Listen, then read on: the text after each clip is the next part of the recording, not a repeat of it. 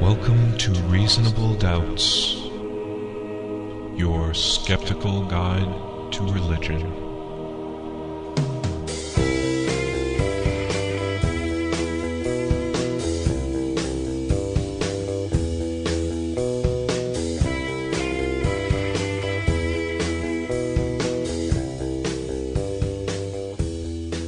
Welcome to Reasonable Doubts, the radio show and podcast for those who won't just take things on faith.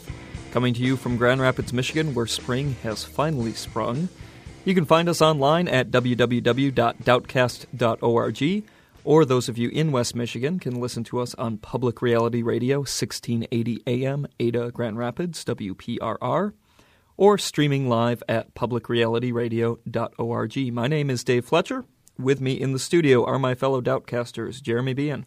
Yellow. And Dr. Professor Luke Galen. Aloha. We're going to start off with a news item this week. This coming to us from CNN.com. A Pew Research Center finding. Survey shows that support for terror suspect torture differs among the faithful.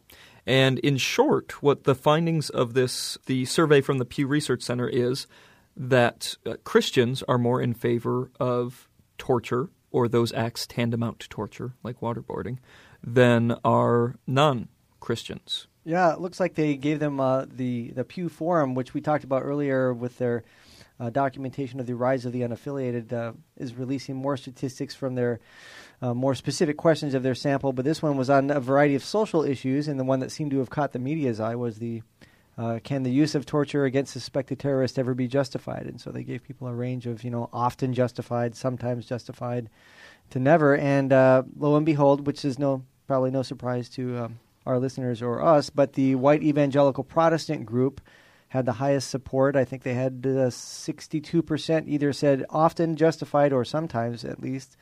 That was the highest one. The white non-Hispanic Catholics were slightly less at about 50%. And then the mainline Protestants were about 46%. And then rock bottom, the unaffiliated, which probably includes a lot of people similar to us, although that's a mixed group. That was at only 40%. I guess I say only 40, but... I was going to say, that's still a pretty good percentage. Yes. Wow. 15% it could be often justified. But that's... the media kind of... seemed to strike them as funny that Christians, especially the evangelicals, would be more supportive of torture, which I guess somebody has to explain to me why that's a surprise. Right. Yeah. And it echoes back to studies we've talked about in the past, too, experimental research about retaliation and how that's much higher among Christians than it is among non-Christians, yeah, too. A lot of stuff we talked about on the last episode about morality and perceived morality versus, actual behavior. I guess this was self-report data. Well, you could make an argument that since it's self-report data, probably the actual, if you were going to have a window into their soul, might have been even a greater discrepancy because of someone's willingness to say, yes, torture is justified in an overt sort of way.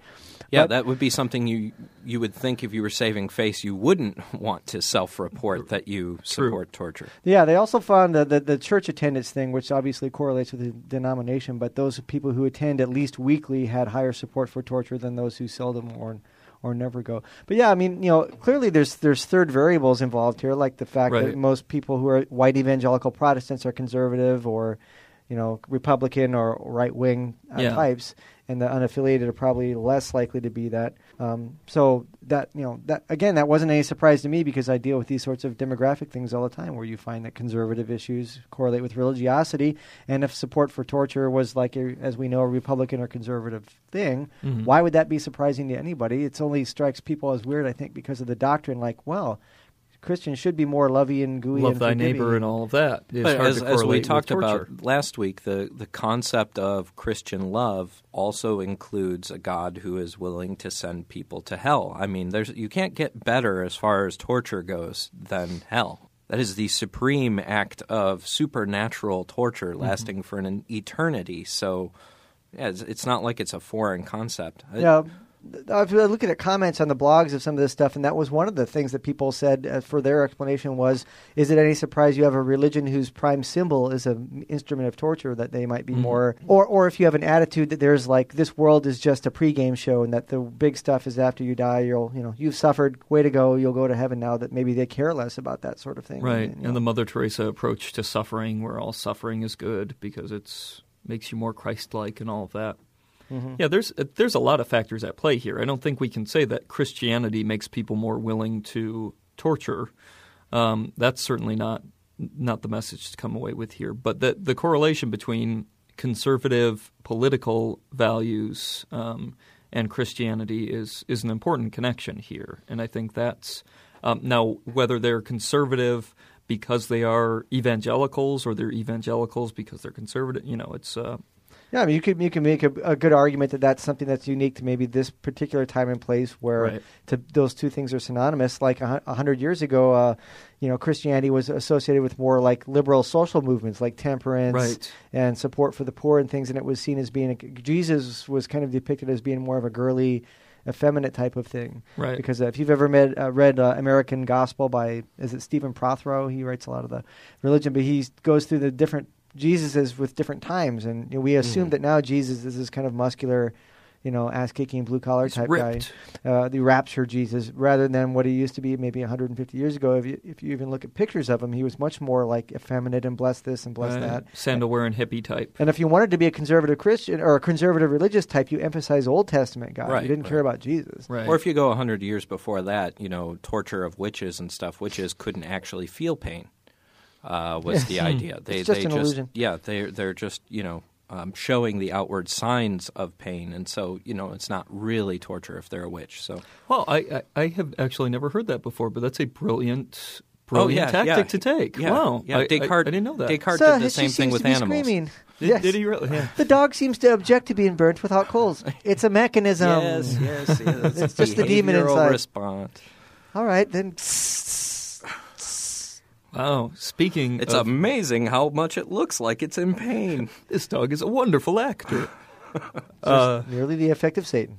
Speaking of being burned with pointy things. Yes, we had some people asking about our discussion of the Craig Bradley debate last week.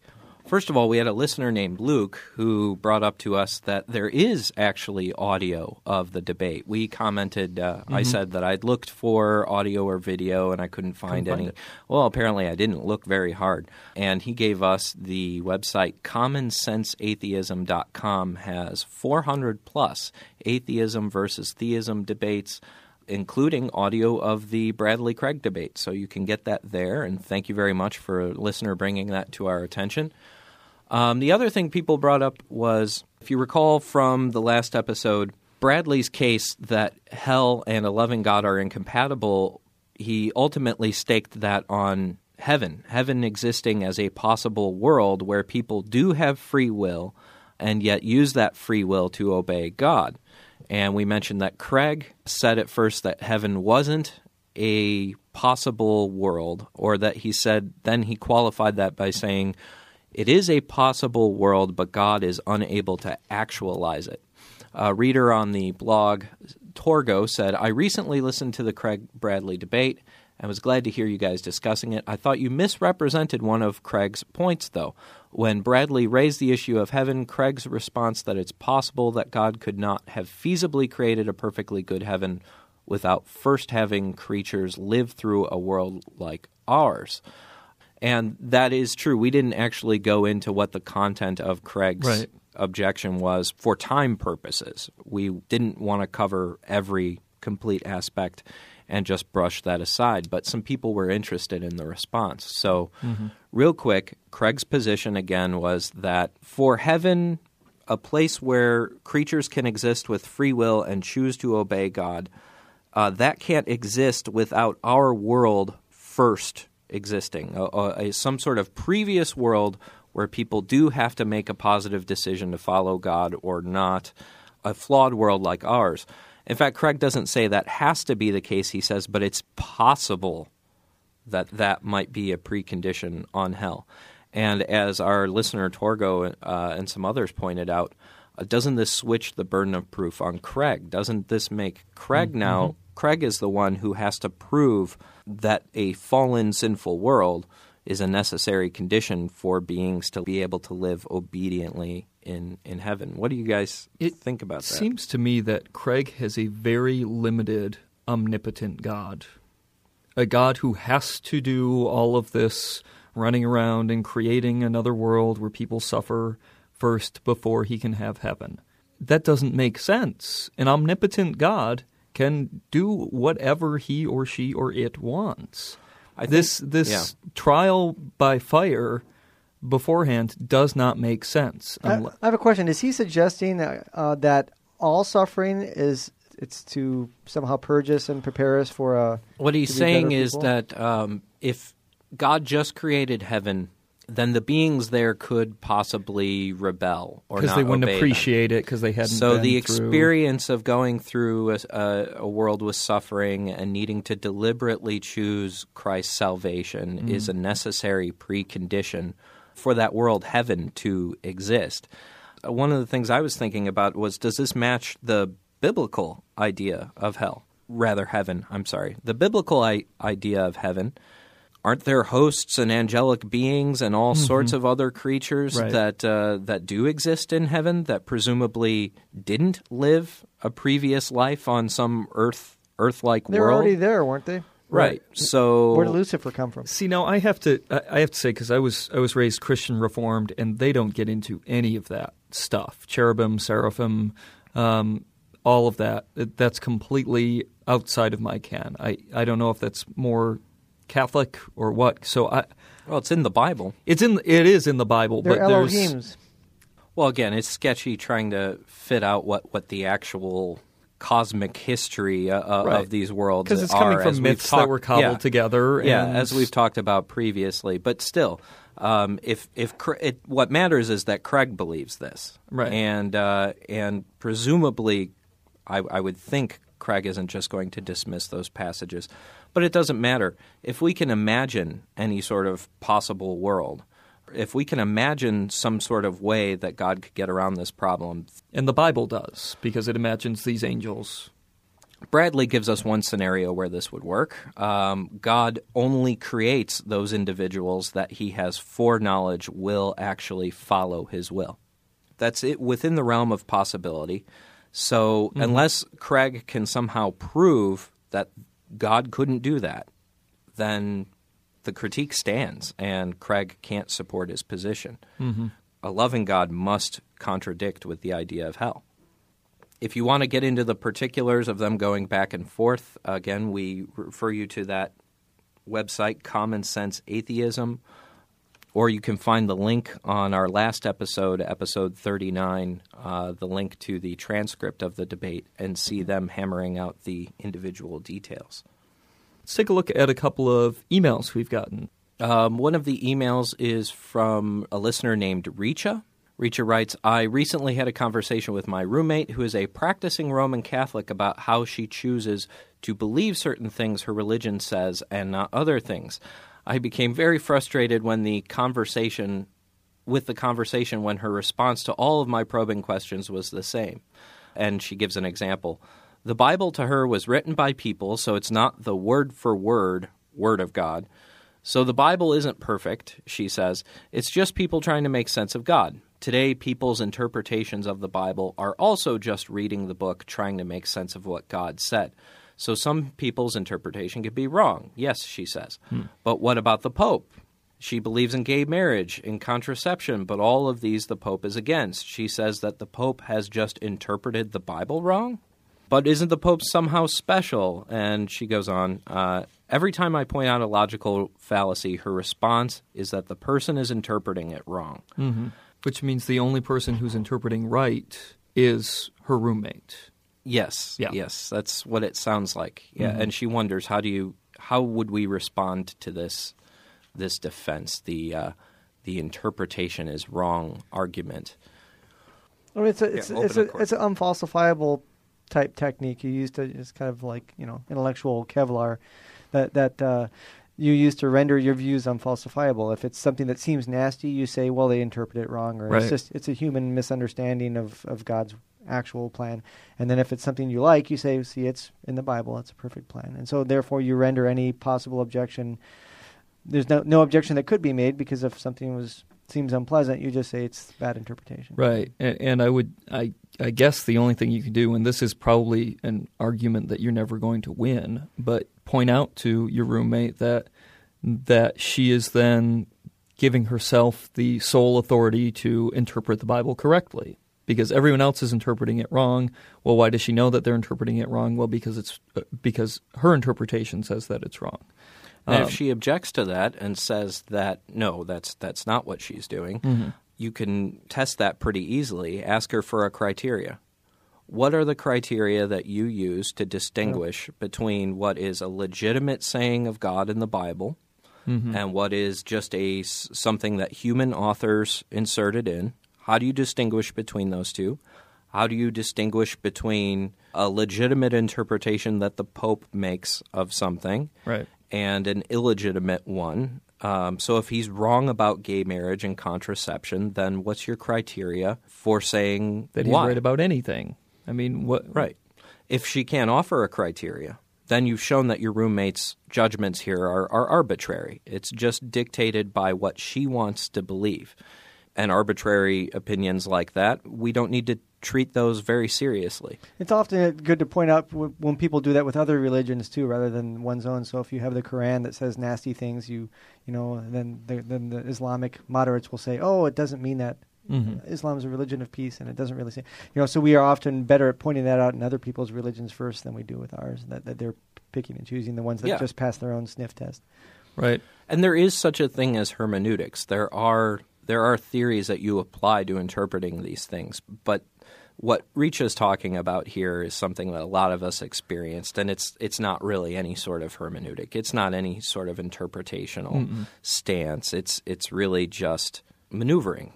It's really the most frustrating kind of conversation you can have, though, because there is no positive outcome here. You're just going to end up arguing with each other.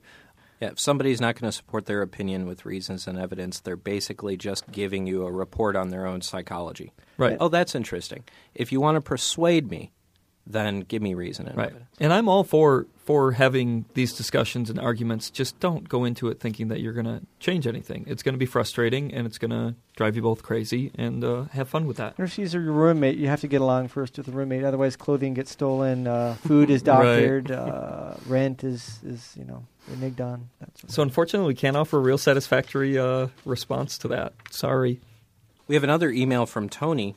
Tony just met Lee Strobel. Yay, Tony. Yeah. Lee Strobel is a Christian apologist that I'm sure many people are familiar with out there, most famous for the Case for Christ. And I would add that I think Lee Strobel is one of the weaker apologists out there. He tends to be much more for a popular audience, but even Craig is better, I think. Yeah, I would agree. Tony met Lee Strobel when he was speaking at a church, and it sounds like it was kind of an open house. People were just invited to ask questions and share things. And she shares a very long story about all the different things that went on, and it's really interesting. But we're only going to read a few quick portions here. But one thing I thought that was great is Tony asked Lee Strobel directly.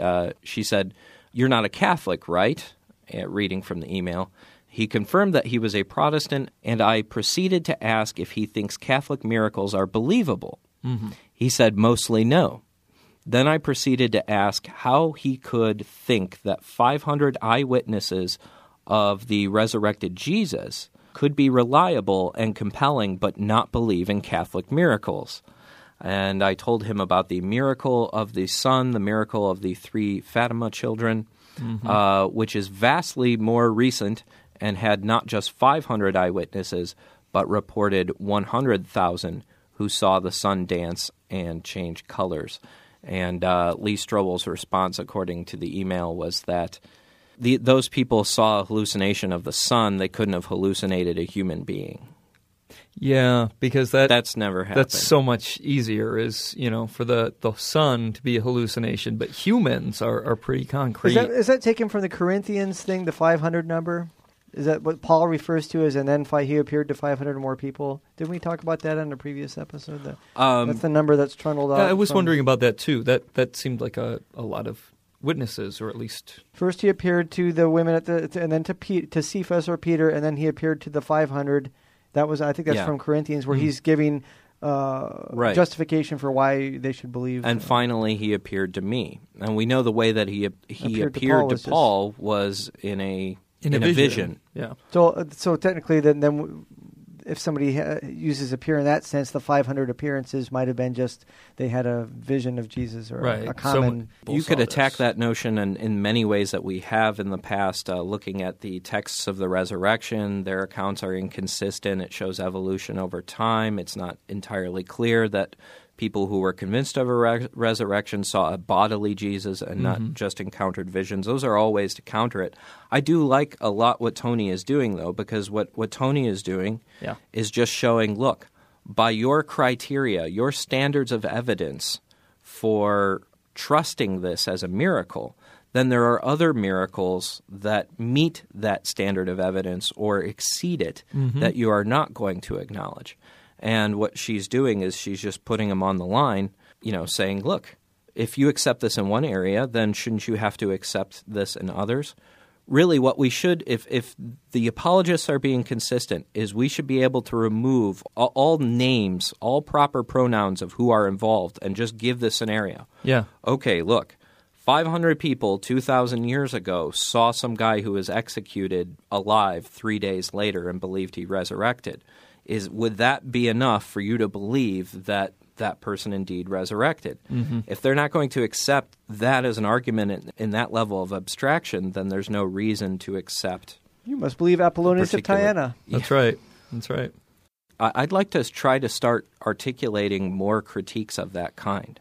For example, another argument that they use connected to the resurrection is, wouldn't it have had to have happened because why would followers of Jesus, why would his disciples die? Why would they be martyred for something that they know for a fact was a lie?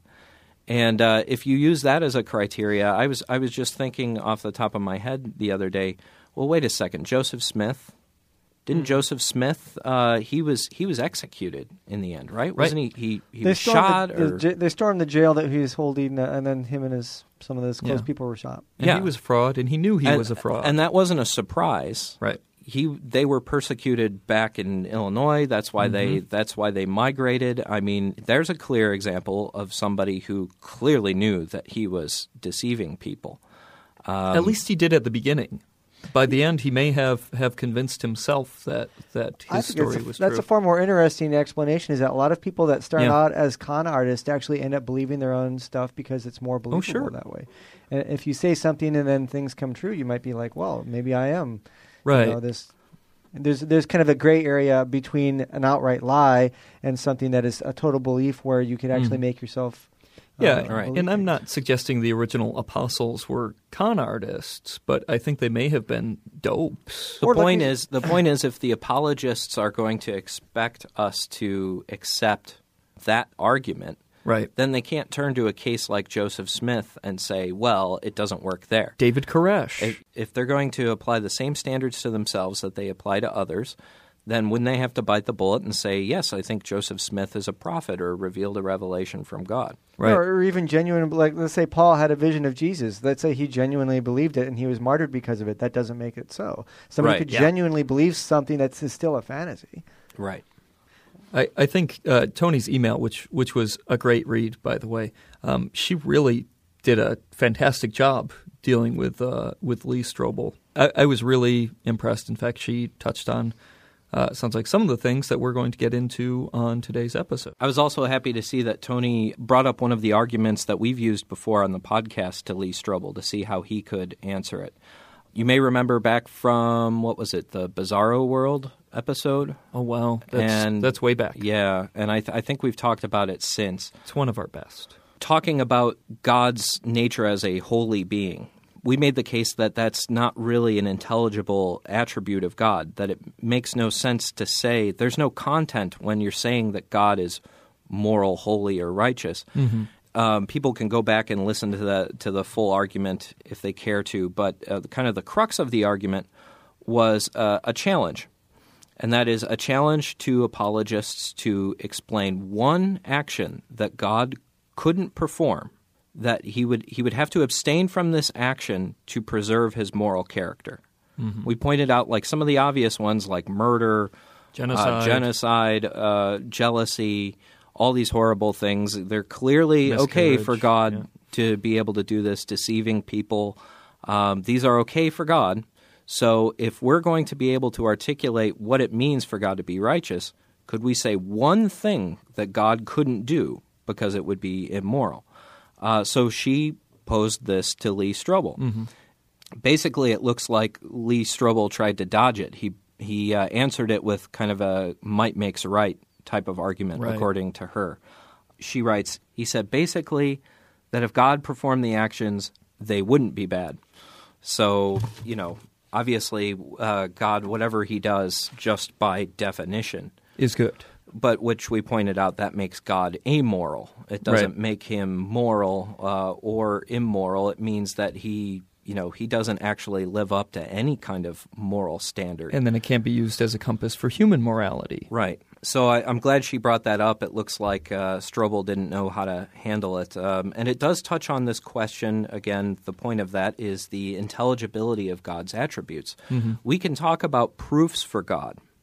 We can talk about what evidence is there for or against God. But what about the concept of God altogether? Is it meaningful? Does it make sense? Or does it lead to all sorts of contradictions, like we saw with a loving God in hell in the Craig Bradley debate? Does it lead to all sorts of unintelligible utterances, concepts that we can't put any sort of content like we see with God's morality? And so we're going to talk about God. Who is he? What are his attributes? And do they make sense for this week's counter-apologetics?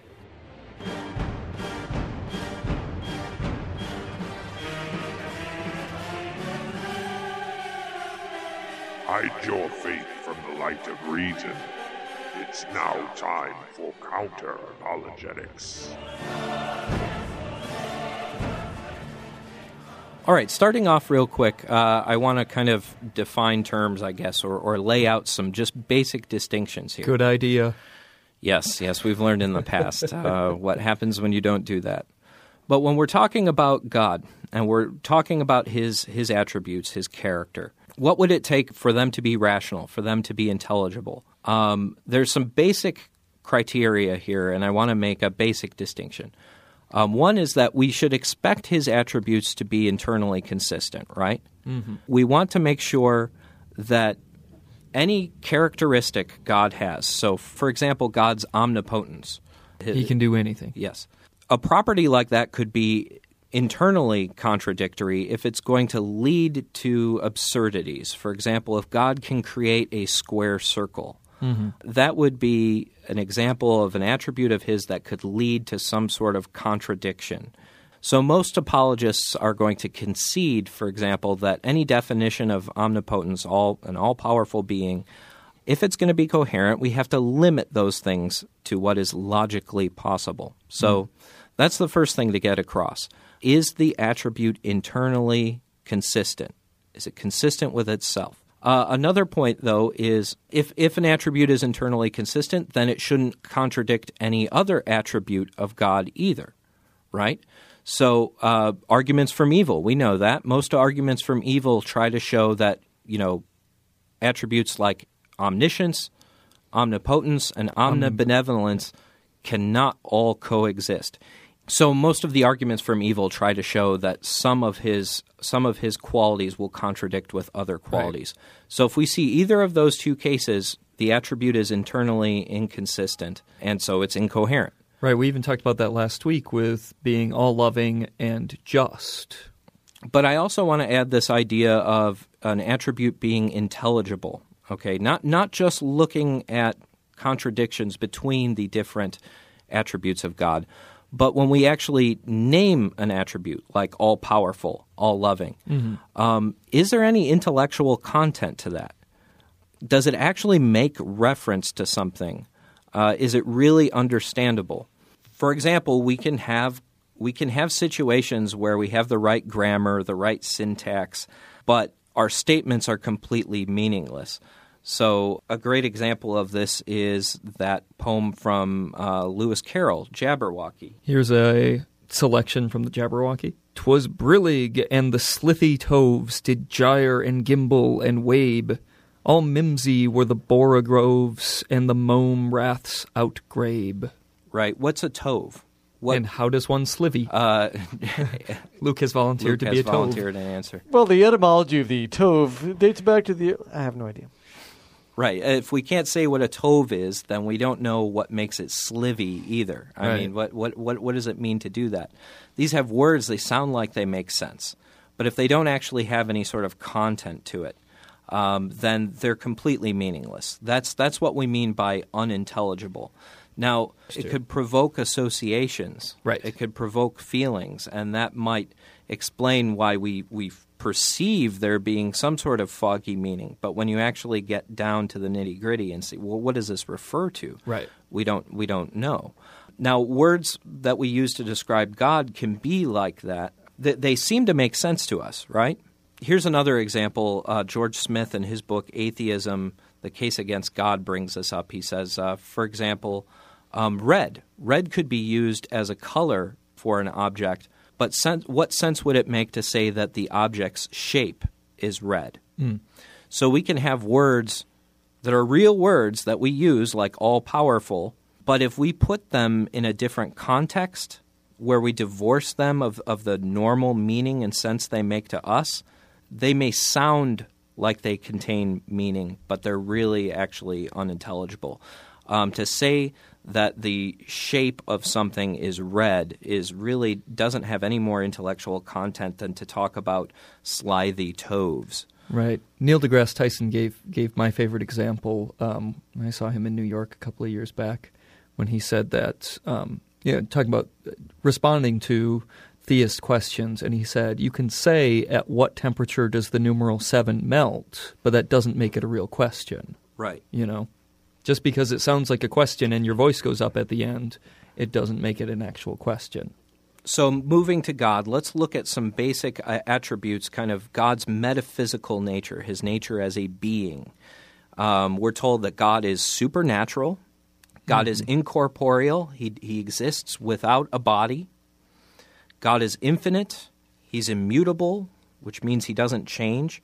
These are all terms that people try to use to explain God's metaphysical nature. And so the question is, do those actually make any sense? Do those terms have real content? Or is this just the same thing as talking about a slithy tove? Let's start with supernatural. Is that like more than natural? Like Superman? It's outside of what's natural. Yeah. So what does that mean? Does it mean it's outside of cause and effect? It's outside of space and time? Right. What is a supernatural existence? Notice that term doesn't actually tell us anything positive about whatever supernatural is. It just says that it's not natural. It's just telling us all these things that we, it's contradicting those things we already know. We understand things as being in space, being in time, having cause and effect, having some sort of nature. And these are just saying, well, whatever God is, it's outside of all that. It's something that is not all those things you just mentioned. So it's beyond Robert Redford.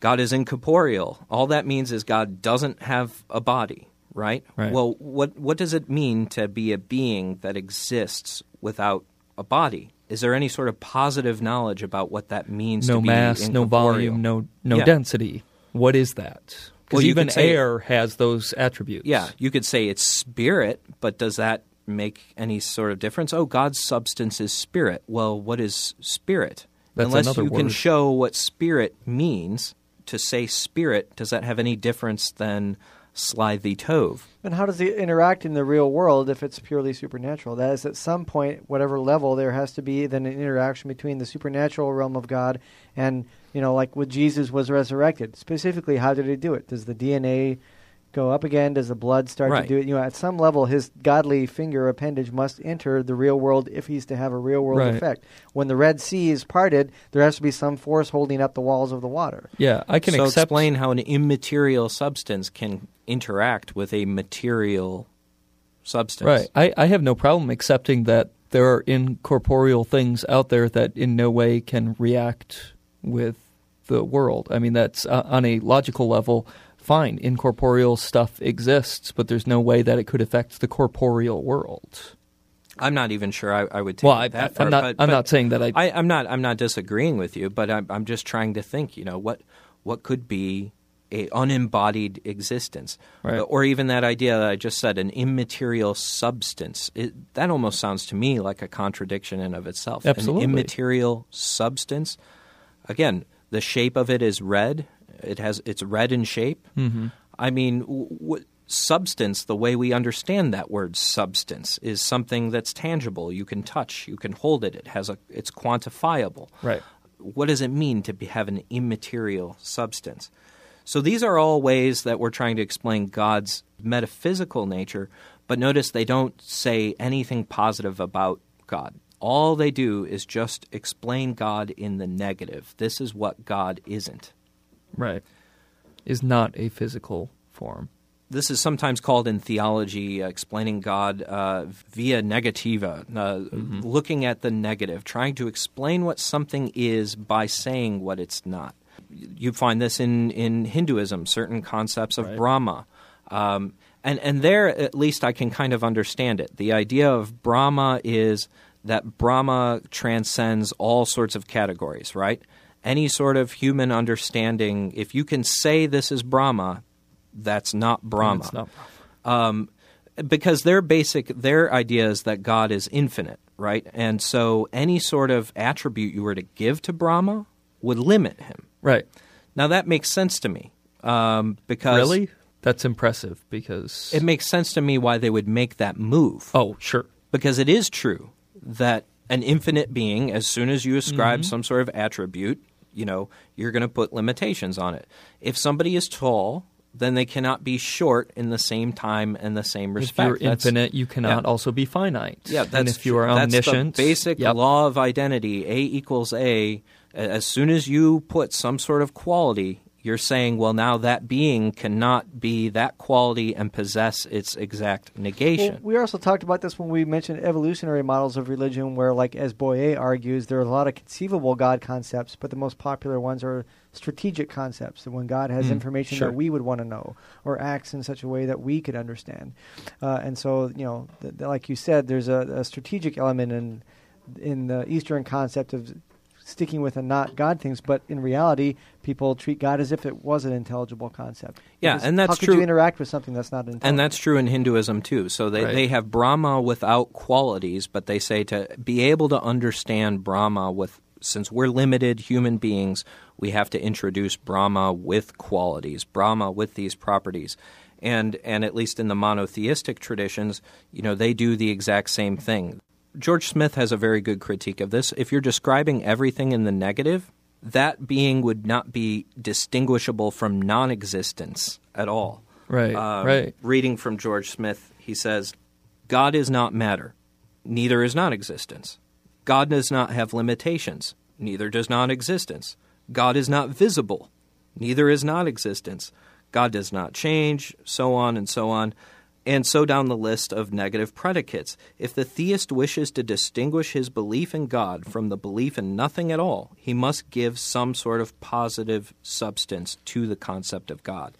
And so then we get to those qualities that I like how Smith puts it. He calls them the, quote, unlimited attributes. So these attributes to God that supposedly, aren't going to have any sort of limitations. Some of the ones we're familiar with, like omniscience, omnipotence, and so on. But the question is, do these actually fare any better? Do these give us any sort of positive information as to the nature of God? Or are they riddled with contradictions? Another atheist writer, Michael Martin, in his book Atheism, A Philosophical Justification, talks about how omniscience can't possibly be consistent with this idea of God being disembodied. There's some types of knowledge that you would have to possess a body to be able to have that kind of knowledge. Such as carnal knowledge. Well, yeah, carnal knowledge is one of those that he brings up. But can God know what it feels like to do a handstand? Well, how about just to be hungry? Or to be hungry, yeah. Or to be lonely or full. Or psychological states. Right. How could he possibly do that if that implies having a bodily existence? Can God know fear, frustration, despair? All of these things would only happen if God was limited in power. So there's a contradiction between God's omniscience and his all-powerful nature. Could he really know by acquaintance, know these things like fear, frustration, and despair? Well, when Jesus says, "My God, why have you forsaken me?" Did he not have? Was that just the human part of Jesus, or was that his God nature saying that? Well, there's another thing. Can God suspend or somehow violate aspects of his own identity? So that right there. The incarnation is the idea that, Jesus becomes embodied in the flesh. Jesus makes certain comments like, "I don't know the hour or the day, the day, or in Mark when he when is surprised, he said he was surprised of the people's lack of faith, or that he was unable to perform miracles. In Mark, he's a much more human quality without having divine qualities that we ascribe to it. But how is that possible? Because if God is all-knowing and all-powerful, if he uses that power to become not omniscient, then he's violating his own character. If he's not omniscient anymore, he's not God. Wow. He's violating one of his own properties. So can those really be consistent? What about his perfect goodness? Can God know lust, envy, hate, greed? Can he know all these feelings that are sinful? Can he know these things by acquaintance? If he's all good. If he was in the last temptation of Christ, he knows lust, because that's what he was thinking about on the cross. That's right. That Mary Magdalene. Oh, man. Now I can't even do anything. Oh, Paul Schrader. Grand Rapids' own Paul Schrader, who penned Last Temptation of Christ. What? No, that was a Greek movie. author. No, but the script for the movie. Oh, the script. Okay. Yeah. He adapted the book. Right. He did Cat People, too. Anyway. You guys know the standard objection to omnipotence. What's the Homer Simpson argument? Could God create a burrito so hot that even he could not eat it? No, heavy. No, hot. It was when he was stoned. Wait, I have the question here. Ooh, that's a humdinger of a question there. Gee, that's and that's often put as kind of a silly objection. But again, it's getting at that idea of an unlimited attribute.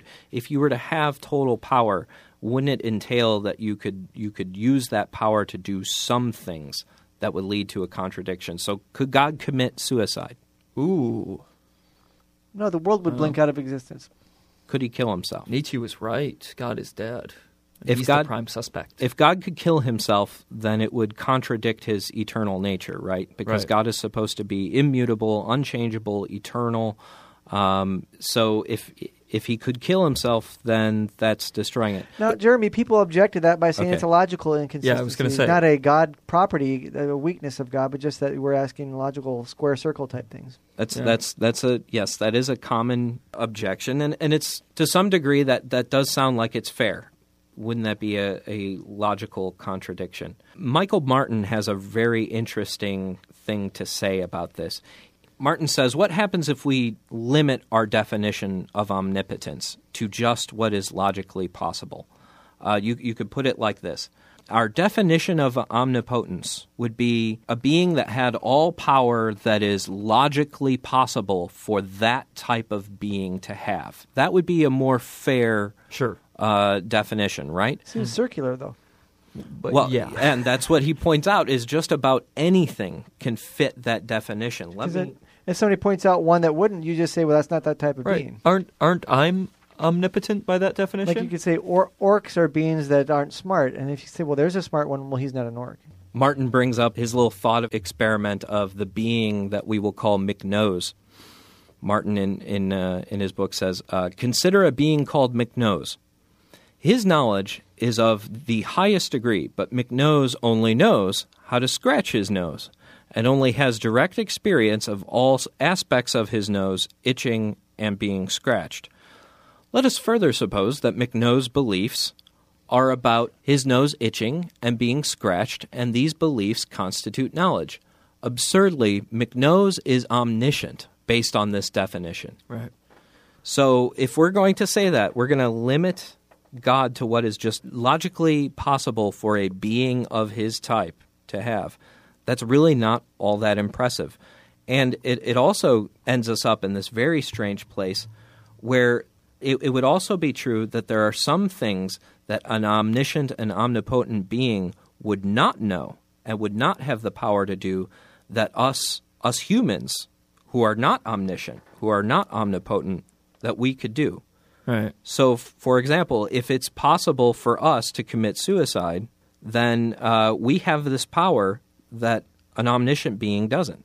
If it's possible for us to have carnal knowledge, to know by acquaintance things like lust, envy, greed, hatred, all these things, then we can know something as fallible, limited human beings that an omniscient being couldn't experience.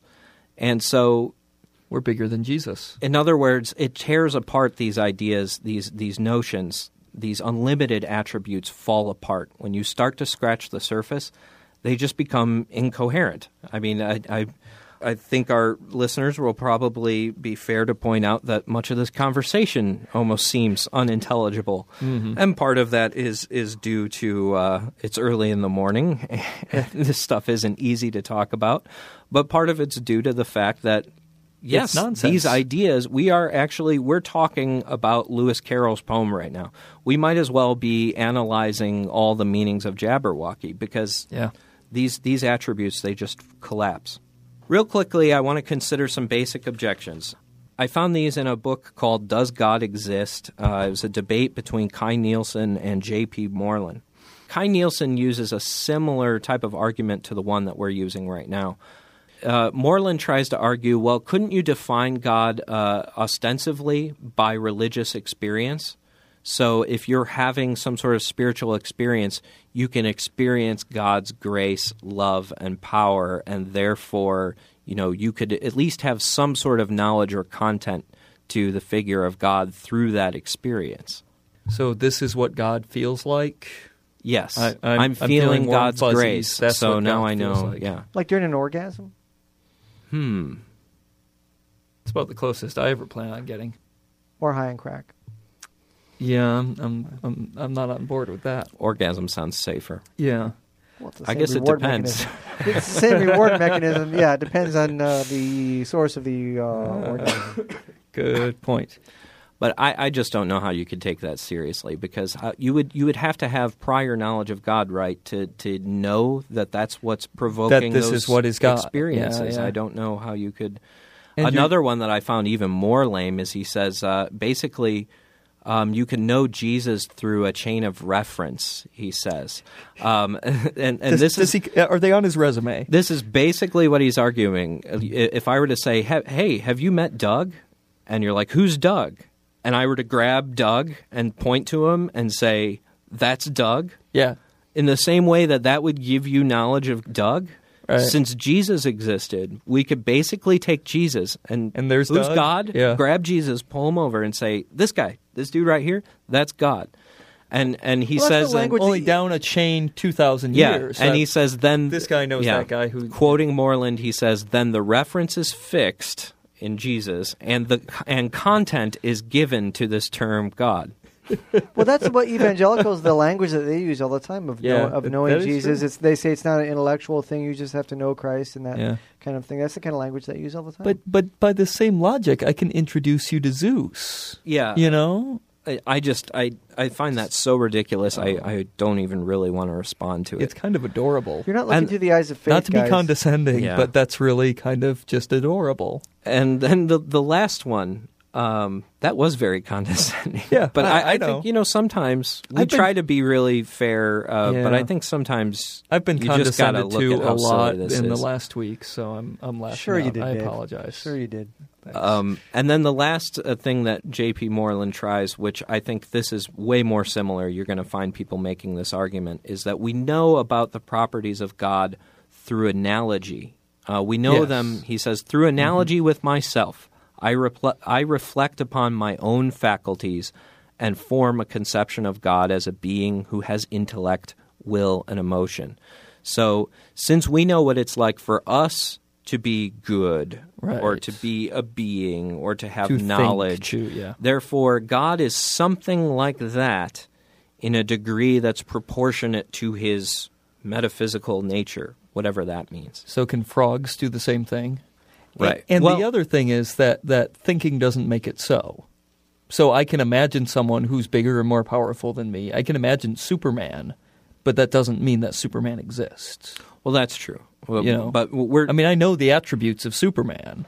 Well, the question is whether it's knowable or right, not. Right. Not at this point whether or not it's proven or supported. That's often used, isn't it? Or an argument similar to that is often used by people when you bring up things like, well, why would God do that? Is to say, an ant couldn't imagine what a human's intention is to do something, and so in that way, as a metaphor, we can't imagine what God's intention is, but that doesn't mean that there isn't an intention. So the metaphor doesn't work, really. Well, we talked about a couple weeks ago about arguments from analogy, and you know that analogies fail if the objects are dissimilar in ways that are, too great to accommodate, whatever the property in question is.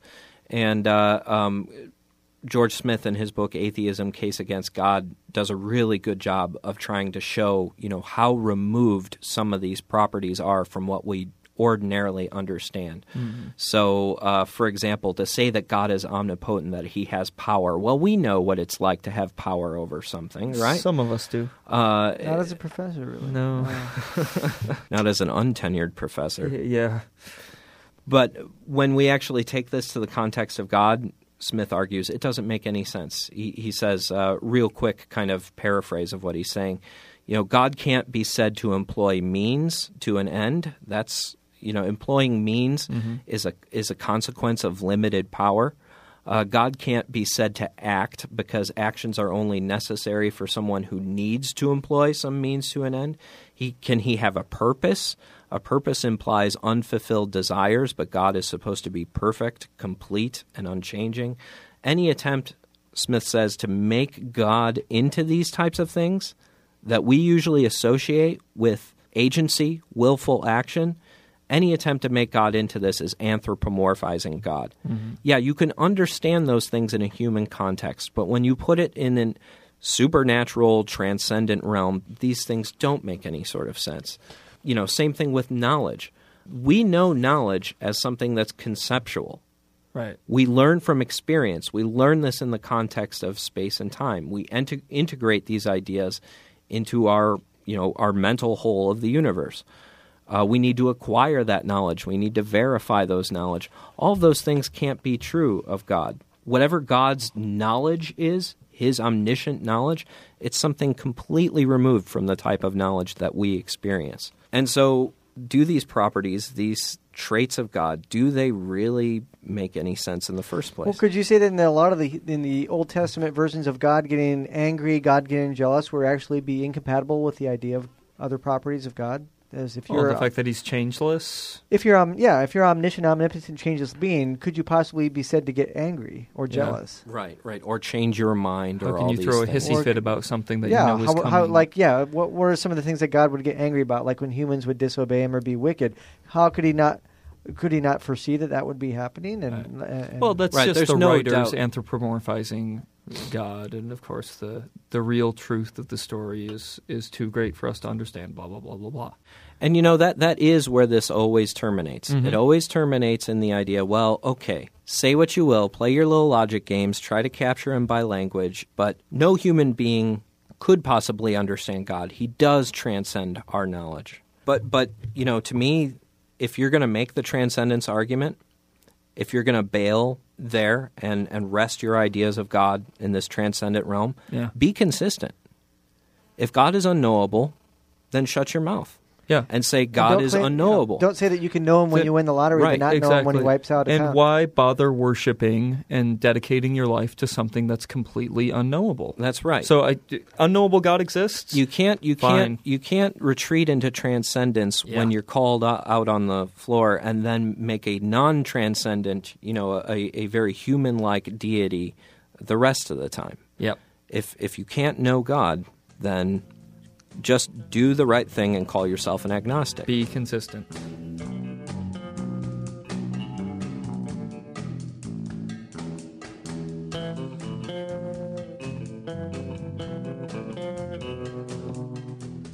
Well, so that's where we will leave it this week with an unintelligible God and a hopefully intelligible podcast. I guess we'll wait. We'll wait for the reviews on this one. It didn't really go the way I planned it. When Jeremy edits it, it makes it more intelligible. So he's like a redactor of the Bible. He carves out passages that don't make sense and pastes them in. Oh, there's going to be a whole lot of carving on this one. Yeah, I think we've got some meat out there. I think there's stuff that people can hold on to. Well, even if we bungled our presentation of it, the listeners will be the judge of that. But what I would encourage you to do is go to other people who do a better job. As was mentioned in the podcast, George H. Smith, Atheism, The Case Against God. Great book. Michael Martin, Atheism, A Philosophical Justification. You can find all sorts of material online on the secular web that discusses these issues further. That debate with Kai Nielsen and J.P. Moreland is another one to reference. We're kind of presenting these ideas here for some of you who may have not heard it, but we encourage you to go learn about this more elsewhere. But you don't have to take our word for it. So that's going to do it for us this week. Please come back next week for more fun and frivolity. And in the meantime, find us on Facebook. We now have both a group and a Facebook profile, Reasonable Doubts. And send us your emails, questions, comments to doubtcast@gmail.com.